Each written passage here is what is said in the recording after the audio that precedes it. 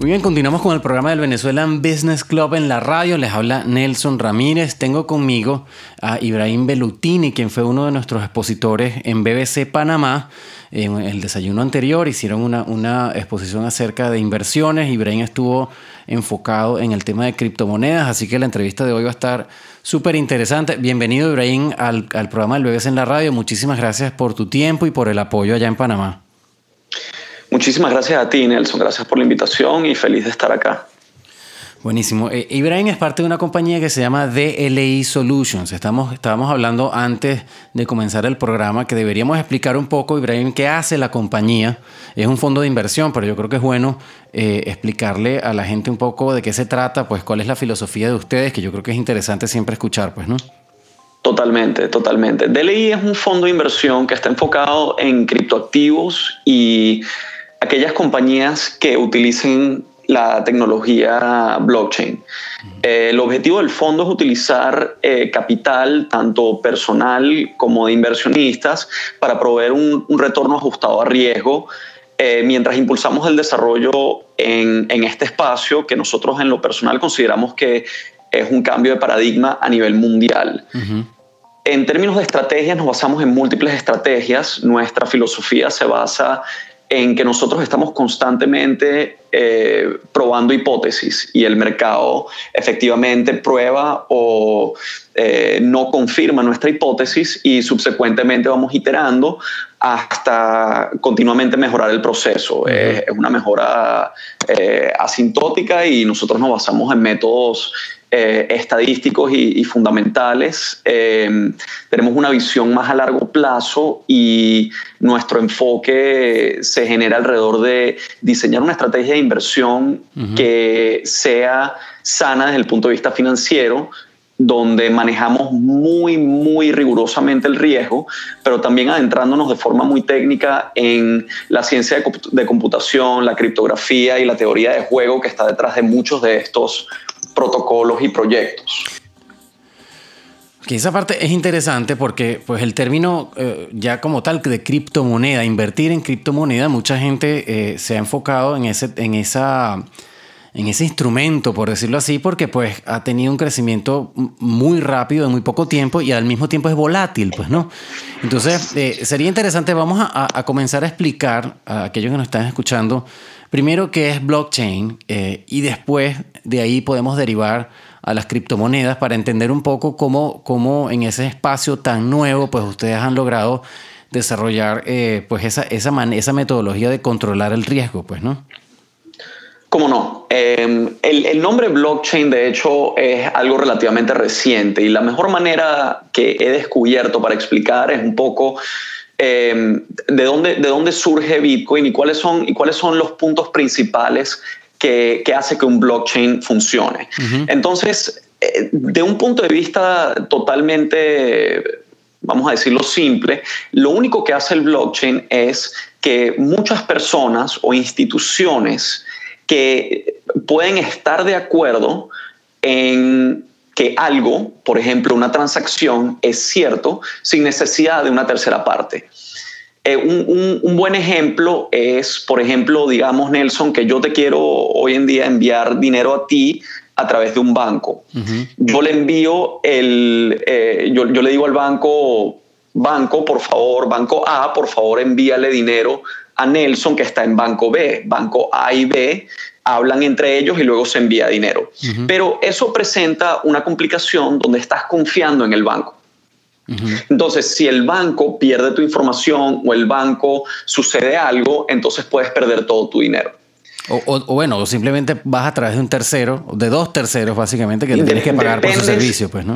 Justamente ese es la clave de Bitcoin y el blockchain.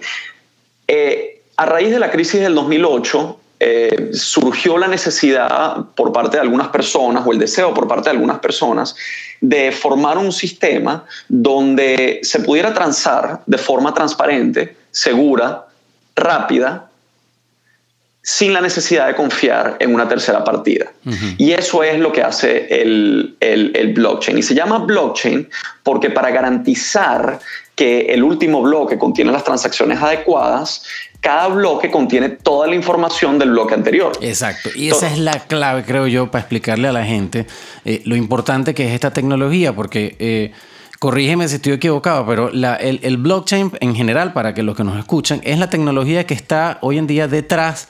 Bueno, lo conocemos como la tecnología que está detrás de las monedas virtuales, pero realmente se están armando muchas otras cosas utilizando blockchain. Y el beneficio principal es ese, que es una cadena de acciones que quedan guardadas y la manera en que lo he escuchado en conferencias es prácticamente incorruptible. Es decir, uno no puede echar a perder una de las transacciones o hacer fraude de algunas de las transacciones porque toda la cadena que sigue se entera de lo que pasa, pues, ¿no?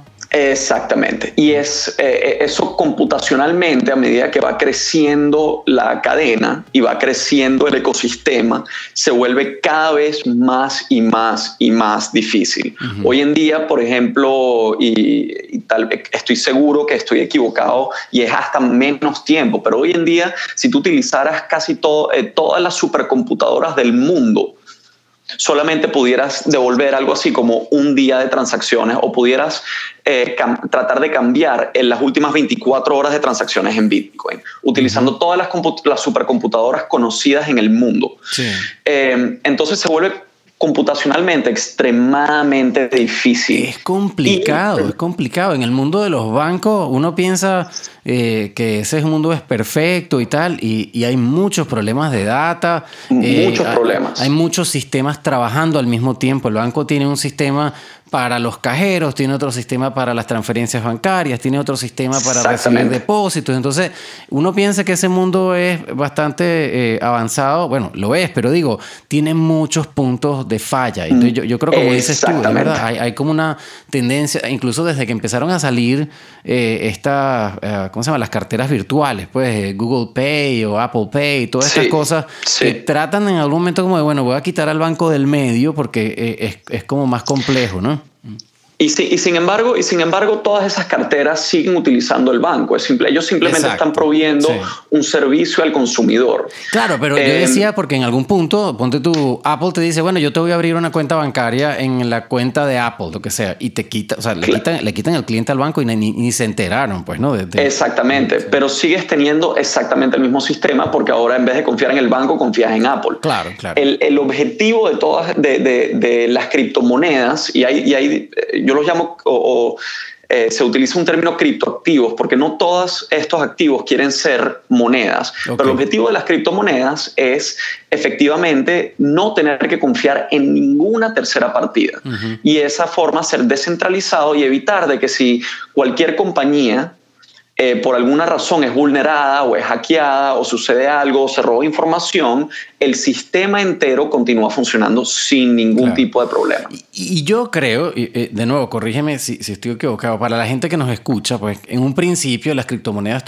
tuvieron muy mala fama porque hubo gente que las utilizó para malos propósitos, pues, ¿no? Pero en sí, el instrumento y la tecnología es una tecnología muy buena y yo creo que de hecho al punto cuando se aclaró lo poderoso que es blockchain, pues entonces el valor al menos de Bitcoin subió un montón. Y entonces es ahí donde yo quisiera ver tu perspectiva, Ibrahim. ¿Cómo ves tú? O sea, porque obviamente la pregunta de todo el mundo es, bueno, ¿cómo se estabiliza esto? Pues, ¿cuál es realmente el valor correcto en el caso de Bitcoin? Y si van a seguir existiendo otras múltiples criptomonedas que salieron no sé cuántas hay hoy en día. ¿Cómo ves tú el futuro de eso? Pues, o sea, ¿hay cabida para varias criptomonedas? ¿Qué es lo que debe fijarse uno a la hora, en tu caso, de invertir? Es decir, bueno, ¿dónde me meto yo? ¿Cuál es la diferencia entre una y la otra? Sí, mira, la realidad es que existen, como te digo, se denomina esta categoría, este asset class, como criptoactivos. Porque tienes algunas cosas como Bitcoin que están buscando ser una alternativa de dinero, ¿no? Pero al mismo tiempo tienes otros proyectos que quieren utilizar el mismo concepto del blockchain, de tener la capacidad de estar todos de acuerdo acerca de un estado inmutable y construir sobre eso. Entonces, por ejemplo, hoy en día existen compañías con proyectos de descentralizar la capacidad de guardar tu data o tus fotos. Entonces, en vez de que tú le entregues tus fotos en el cloud a Apple, entonces efectivamente lo que pasa es que cada persona que tiene una computadora con exceso de capacidad de resguardar información, algunos gigabytes, ofrecen esa información, ofrecen esa capacidad, entonces tus fotos están criptográficamente encriptadas y guardadas, pero no están guardadas en un solo cloud o en un servidor, sino que están guardadas a través de miles o millones de computadoras a través del mundo, lo que hace que tu data esté mucho más segura. O sea, se podría replicar, entonces, en ese caso, en el ejemplo que tú estás dando, no se guardaría en un solo sitio, sino se guarda en varios sitios. Bueno, se guardan partes, efectivamente. Entonces, por ejemplo, imagínate que tú tienes una foto y puedes dividir la foto en 1000 pedazos. Y en vez de guardar esa foto dentro de una sola computadora, que si te vulneran la computadora desaparece la foto, tienes todo eso guardado, los 1000 pedazos guardados en 1000 computadoras distintas. Okay. Entonces tú la puedes acceder y básicamente de tu lado combinarla y luego tienes tu foto perfectamente igual. Pero si de repente te eliminan una milésima de tu foto, todavía la tienes perfecta. Exacto. Todavía la puedes ver, todavía tienes toda tu información. Y eso lo puedes observar no solamente con fotos, pero con cualquier cantidad de datos. Entonces, obviamente, esas compañías que están buscando hacer cosas totalmente distintas a la moneda, a pesar de que utilizan blockchain, no pueden ser valoradas o vistas de la misma forma. Claro. Nosotros vemos muchas aristas de oportunidad dentro del espacio. Sin embargo, la realidad es que yo poder asignarle un precio, demanda y oferta va a definir el precio mucho más de lo que yo te podría decir. Claro. ¿Qué es lo que nosotros podemos ver? Bueno, nosotros lo que estamos viendo es que el espacio tiene todo el ímpetus de continuar creciendo. ¿Y cómo nos damos cuenta de eso? Bueno, a pesar de la caída del precio, que yo sé que mucha gente lo ve como muy fuerte, pero dentro de todo, si ves el crecimiento de hace 2 años para acá, todavía sigue siendo exponencial. Pero a pesar de la caída, el nivel de inversión en esta tecnología y en el espacio ha llegado a niveles nunca antes vistos. La cantidad de desarrolladores, de capital humano y de capital inteligente que está entrando en el espacio solamente se compara a la cantidad de dinero que está entrando en espacios como de inteligencia artificial y algunos otros productos. Entonces, ¿qué es lo que nosotros vemos en el espacio como tal, en el grande y no en lo particular?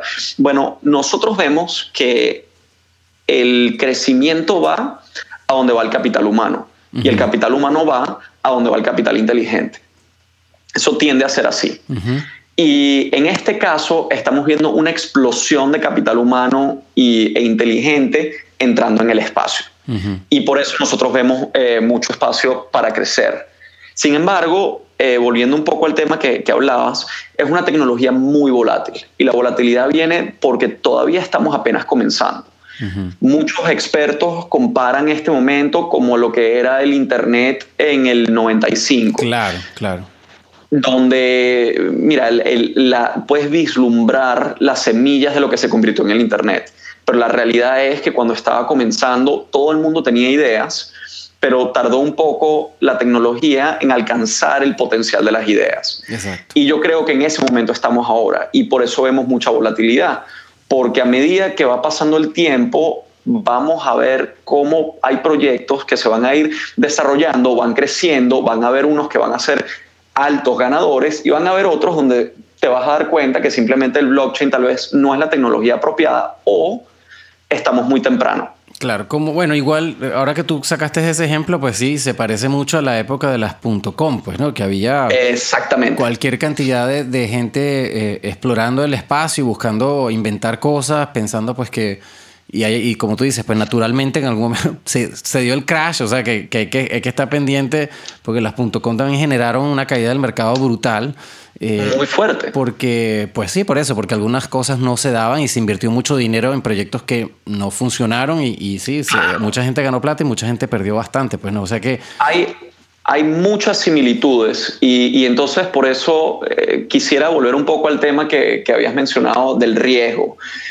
Algo que yo quisiera hacerles claro a cualquier persona que está escuchando y que quisiera invertir en criptomonedas. Por favor, háganlo responsablemente. Correcto.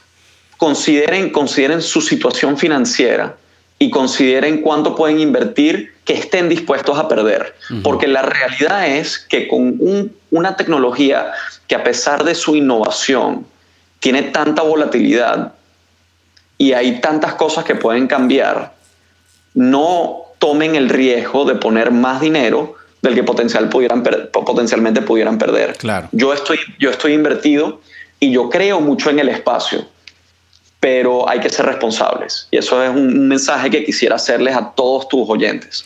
Y eso es importantísimo, porque yo sí he escuchado, pues claro, gente muy joven apostando a comprar criptomonedas, y yo te digo, en cierta manera tiene sentido. O sea, bueno, yo voy a poner parte de la plata en esto a ver qué tal, pero como tú dices, hay que hacerlo responsablemente. Hay que entender bien lo que estás haciendo, porque lo que yo he visto también es eso, que mucha gente simplemente por el rumor, por el boom, porque hubo una gente que hizo dinero, porque hubo otros amigos que tienen el montón de computadoras y les ha ido bien. Entonces se van por ahí sin conocer bien dónde están metiendo el dinero, y ahí es donde... Y ese es un error, considero yo. Y creo que tienes toda la razón. De hecho, yo solo invertí después de haberle dedicado... O sea, yo comencé en el espacio probablemente en el 2015, 2016 con minería.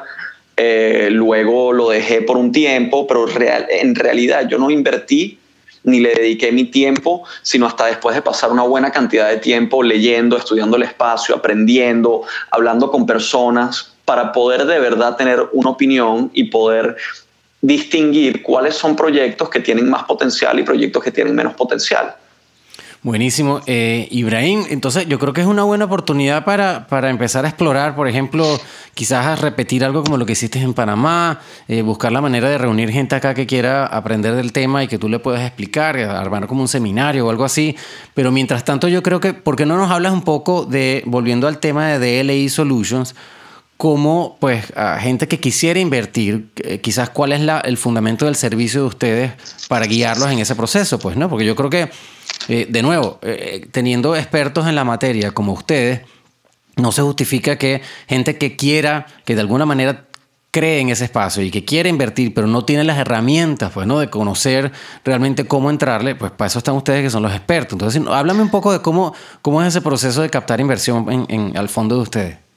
Totalmente. Nosotros como fondo y por regulaciones solo aceptamos inversiones de inversionistas acreditados. Sin embargo, nosotros siempre estamos dispuestos a proveerle educación a cualquier persona, porque, como dije al comienzo, la misión del fondo, el fondo surgió por un deseo de los socios de impulsar la tecnología. Y la impulsión de la tecnología viene por parte de la educación y la participación de la mayor cantidad de personas posibles. Entonces, yo le invito a cualquier persona, a cualquier oyente que quiera aprender un poco más, está bienvenido a escribirme a mi correo, ibrahim@dli.solutions, y contactarme directamente. Y también quisiera invitar a todas estas personas a que comiencen a adentrarse en el espacio con tal vez un poco de aprendizaje. Y una de las personas y uno de los libros que más me impactó y que más me ayudó a entender el espacio se llama El Internet del Dinero, y lo puedes conseguir en cualquier lado. De hecho, creo que hay ciertas versiones del libro que están libremente accesibles en el Internet, y el autor se llama Andreas Antonopoulos. Y Nelson, si quieres luego, para que se lo distribuyas a tus oyentes, te mando un link o información. Buenísimo. Pero sí, la realidad es que cualquier persona que quiera participar, hoy en día hay formas muy sencillas de meterse en el espacio, desde aplicaciones súper sencillas en Estados Unidos, Coinbase, Robinhood, Cash. Hay muchísimas aplicaciones de ese tipo, pero lo principal es la educación. Y para aquellos que quieran ser educados, los invito o que me escriban directamente o que busquen información en el Internet, este libro que te voy a enviar, y hay muchas cosas en el Internet que la verdad hay más información de la que pudieras leer. Sí. Bueno, y quizás, ojalá podamos inventar algo, traerte para acá, o ver qué tipo de cosas, es que un web seminar, algo que podamos inventar para que la gente... Me encantaría. Y esto, bueno, no se quede aquí.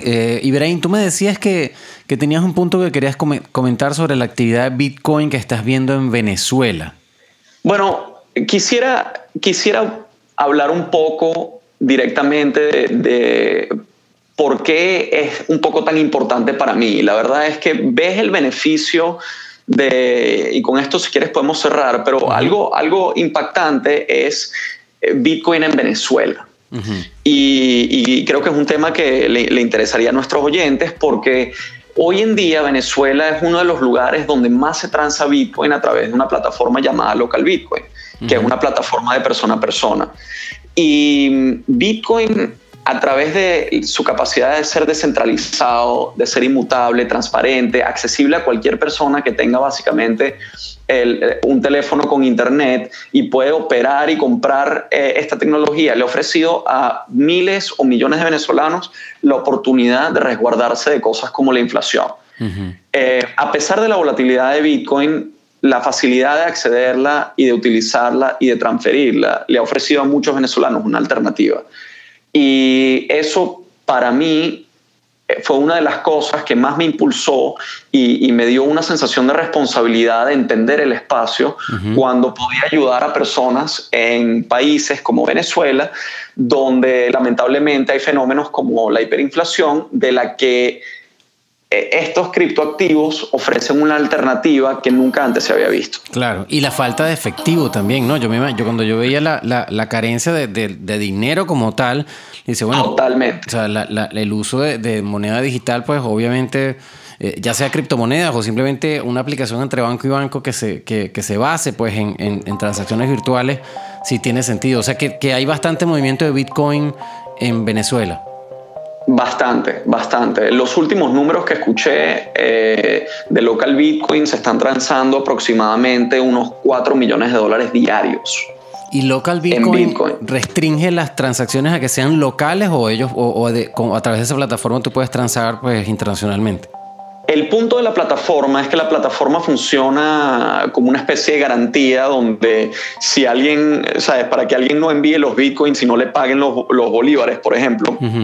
Porque la plataforma lo que provee es en muchos países del mundo la oportunidad de que personas con moneda local puedan comprar Bitcoin de otras personas que también que quieren moneda local y quieren transar. Eso está brutal, sí, es un concepto espectacular y le permite a miles de personas que quieren transar una cantidad pequeña. Un punto que quisiera hacer, que es una de las preguntas que me han hecho muchas veces, que la gente piensa que tú debes comprar un Bitcoin y por lo tanto el Bitcoin es caro. Pero tú puedes comprar hasta una millonésima de un Bitcoin. Correcto, exacto. Entonces, no importa la cantidad que quieras comprar, si una persona dentro de Venezuela quiere comprar el equivalente de $1, lo puede hacer a través de Local Bitcoin. Y si quiere comprar un poco más, también lo puede hacer. Y esta capacidad de simplemente transar y generar liquidez a través de Bitcoin está cada vez creciendo más dentro de Venezuela. Y entonces, para mí eso es una señal apasionante y una señal también un poco del futuro que puede dar esta alternativa a sistemas tradicionales. Claro, sí, no, o sea, es que digo, si ya uno empieza a volarte la cabeza a comparar pues la economía de Venezuela con quizás otro país que tenga una crisis parecida, ¿sabes? Totalmente. Y se genera... Y es un fenómeno... Exacto, y es un fenómeno global, que es algo, ¿sabes? Hoy en día, si no me equivoco, hay casi la gran mayoría del mundo tiene acceso a Internet, pero solo aproximadamente 1/3 del mundo está bancarizado o tiene acceso a una cuenta de banco. Algo como esto en el futuro, una vez esté más desarrollado, uno de los deseos es, bueno, ¿qué pasa si, como lo puede hacer con Bitcoin, cada persona es su propio banco y lo único que necesitas es tu teléfono? Claro. Y entonces ahora le das la oportunidad a estas miles de millones de personas que no tienen acceso a un sistema financiero tradicional o no existe la infraestructura tradicional para un sistema financiero de integrarse con el comercio a nivel global. Claro. Ahora, el tema, yo que estoy del lado de las regulaciones, que me toca ayudar a mis clientes con regulaciones, Siempre el dolor Totalmente. de cabeza, y te puedo hacer una pregunta incluso para que me ayudes a entender un poco más. El blockchain, creo que uno de los defectos que ha tenido hasta ahora es que no todo el mundo guarda la información de quién eres tú el que está comprando la moneda. Entonces, claro, hoy en día, como están los bancos tradicionales, pero igual, si lo vemos en el futuro, pues en este sistema financiero que podemos imaginar, que se parece bastante al actual, pero sería virtual, ¿no? Sí. El poder captar de quién eres tú el que estás comprando, quién eres tú el que me está pagando, de dónde viene la plata que tú tienes para comprar esto, me parece que, digo yo, sobre todo desde el punto de vista regulatorio, es importante para evitar de nuevo que las transacciones pues se utilicen para efectos criminales, para esconder plata, para lavar dinero, ¿no? Entonces no sé cómo lo ves tú desde ese aspecto. Sí. Mira, como sabemos hay muchos protocolos, pero para mí los mejores y que tienen un beneficio neto son aquellos que por definición le permiten acceso a cualquier persona sin necesidad. Es decir, el protocolo como tal, Bitcoin como tal, es agnóstico, es amoral. Bitcoin no decide si alguien está transando para bien o para mal. Claro. Ahora, es responsabilidad tanto de los usuarios como de aquellas personas y aquellas instituciones que construyen sobre este protocolo, reforzar todas estas reglas. Entonces, ¿qué es lo que veo yo? Yo esperaría que el protocolo se mantenga descentralizado y sin control de otras personas, porque el día que un gobierno, una entidad o algo por el estilo controle, por ejemplo, Bitcoin, entonces todos los beneficios de los que estábamos hablando, de no confiar en una tercera partida, se pierden.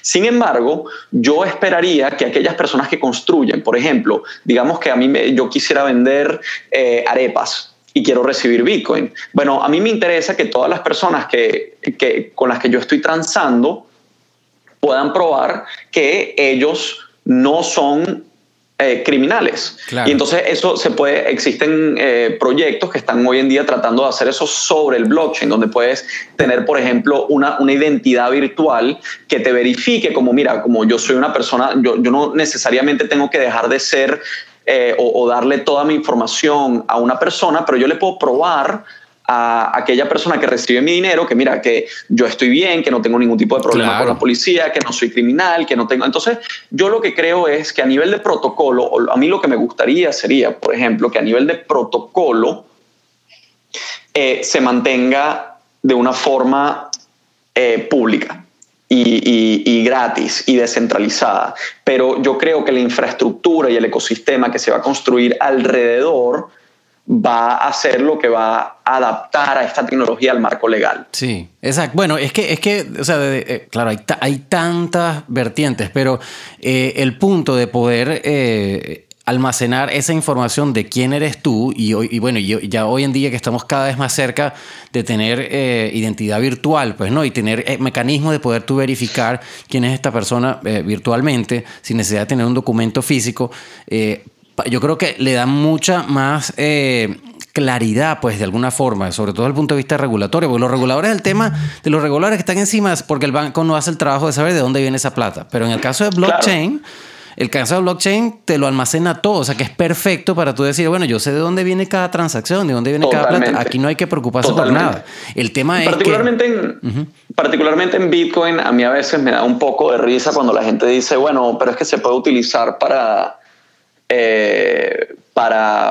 cosas ilegales y la realidad es que hay personas que lo han utilizado para cosas ilegales, pero como hablamos al principio, todas las transacciones que jamás se han hecho en Bitcoin están en el blockchain. Y cualquier persona se puede meter en una página gratuita y buscar una transacción que él hizo o ella hizo hace 3 años o 4 años o 5 años o 8 años. Y te digo, eso le facilita la vida a todo el mundo. O sea, de hecho, el poder que puede tener eso desde el punto de vista, por ejemplo, de crediticio, ¿no? De riesgo crediticio, de pagos, de un montón de cosas que creo yo, sin duda, ahora después de conversar contigo, es más claro que el futuro debería ser así, porque de nuevo, los sistemas que manejan los bancos hoy en día tienen muchas falencias y no están completamente comunicados. O sea que esto viene a sustituir un montón de cosas que hacen falta, pues, ¿no? Y mira, todos los años, si no más frecuentemente, escuchamos noticias de, bueno, ¿sabes? De los bancos más grandes del mundo. Si no me equivoco, salió una noticia recientemente que el HSBC estaba siendo multado porque tenía cuentas de personas del cartel de Sinaloa. Uh-huh.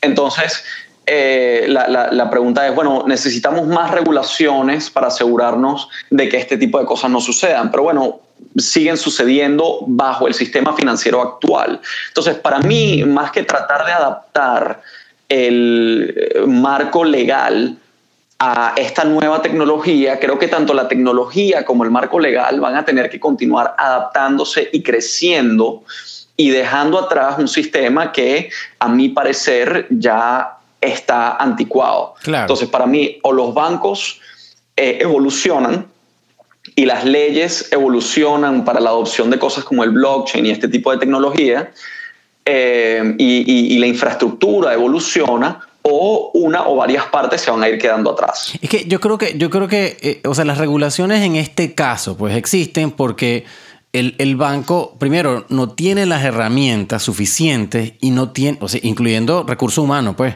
para tú saber que la persona que te abrió esa cuenta era del cartel de Sinaloa. Pero si la tecnología te permite almacenar eso, se va a regular, se va a autorregular. Porque o sea, si blockchain te dice, no, mira, esta cuenta la abrieron en el estado tal de México y lo abrió tal persona, que me parece que esa zona es riesgosa, la misma cadena te va a regular. Yo no quiero esa plata, por ejemplo, y no te la voy a recibir.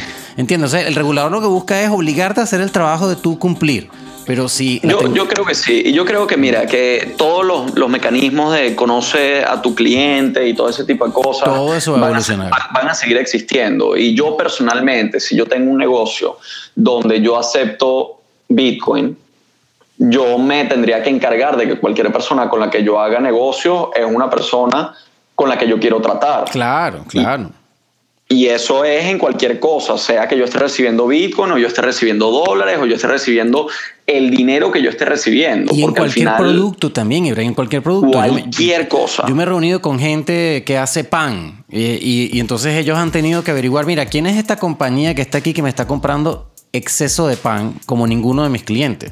Ellos tienen que averiguar quiénes son los dueños, de dónde viene esa plata. No vaya a ser que compren el pan para lavar dinero, porque aunque la gente no lo sepa, eso se puede hacer. Cualquier producto se presta y por eso tú como comerciante quieres saber quién es esta persona, de dónde viene esa plata. Absolutamente. Porque uno se puede meter en un lío sin saber ni siquiera, pues, ¿no?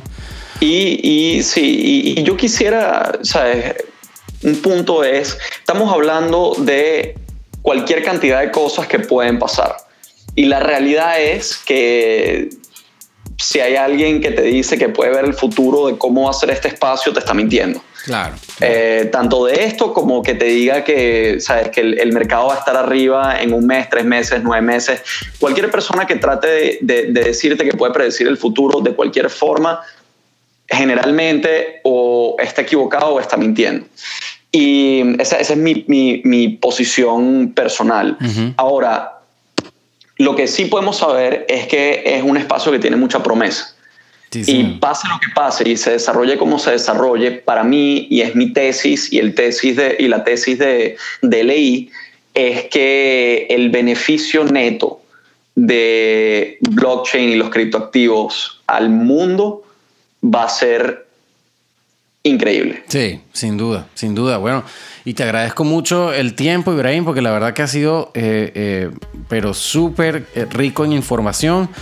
Aquellos que nos estén escuchando, recuerden que estas entrevistas las vamos a colgar en internet, las pueden volver a escuchar, echar para adelante, para atrás, volver a escuchar cualquier pedacito, contactar a Ibrahim si tienen alguna duda, alguna pregunta. Si Dios quiere, vamos a ver qué podemos organizar para seguir expandiendo pues la educación, como dices tú, acerca de este punto.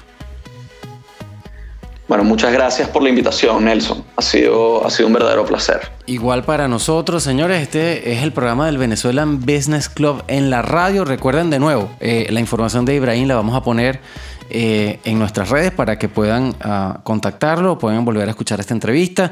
Por ahora vamos a seguir nosotros en nuestro programa. Mi nombre es Nelson Ramírez. Ya regresamos con más información.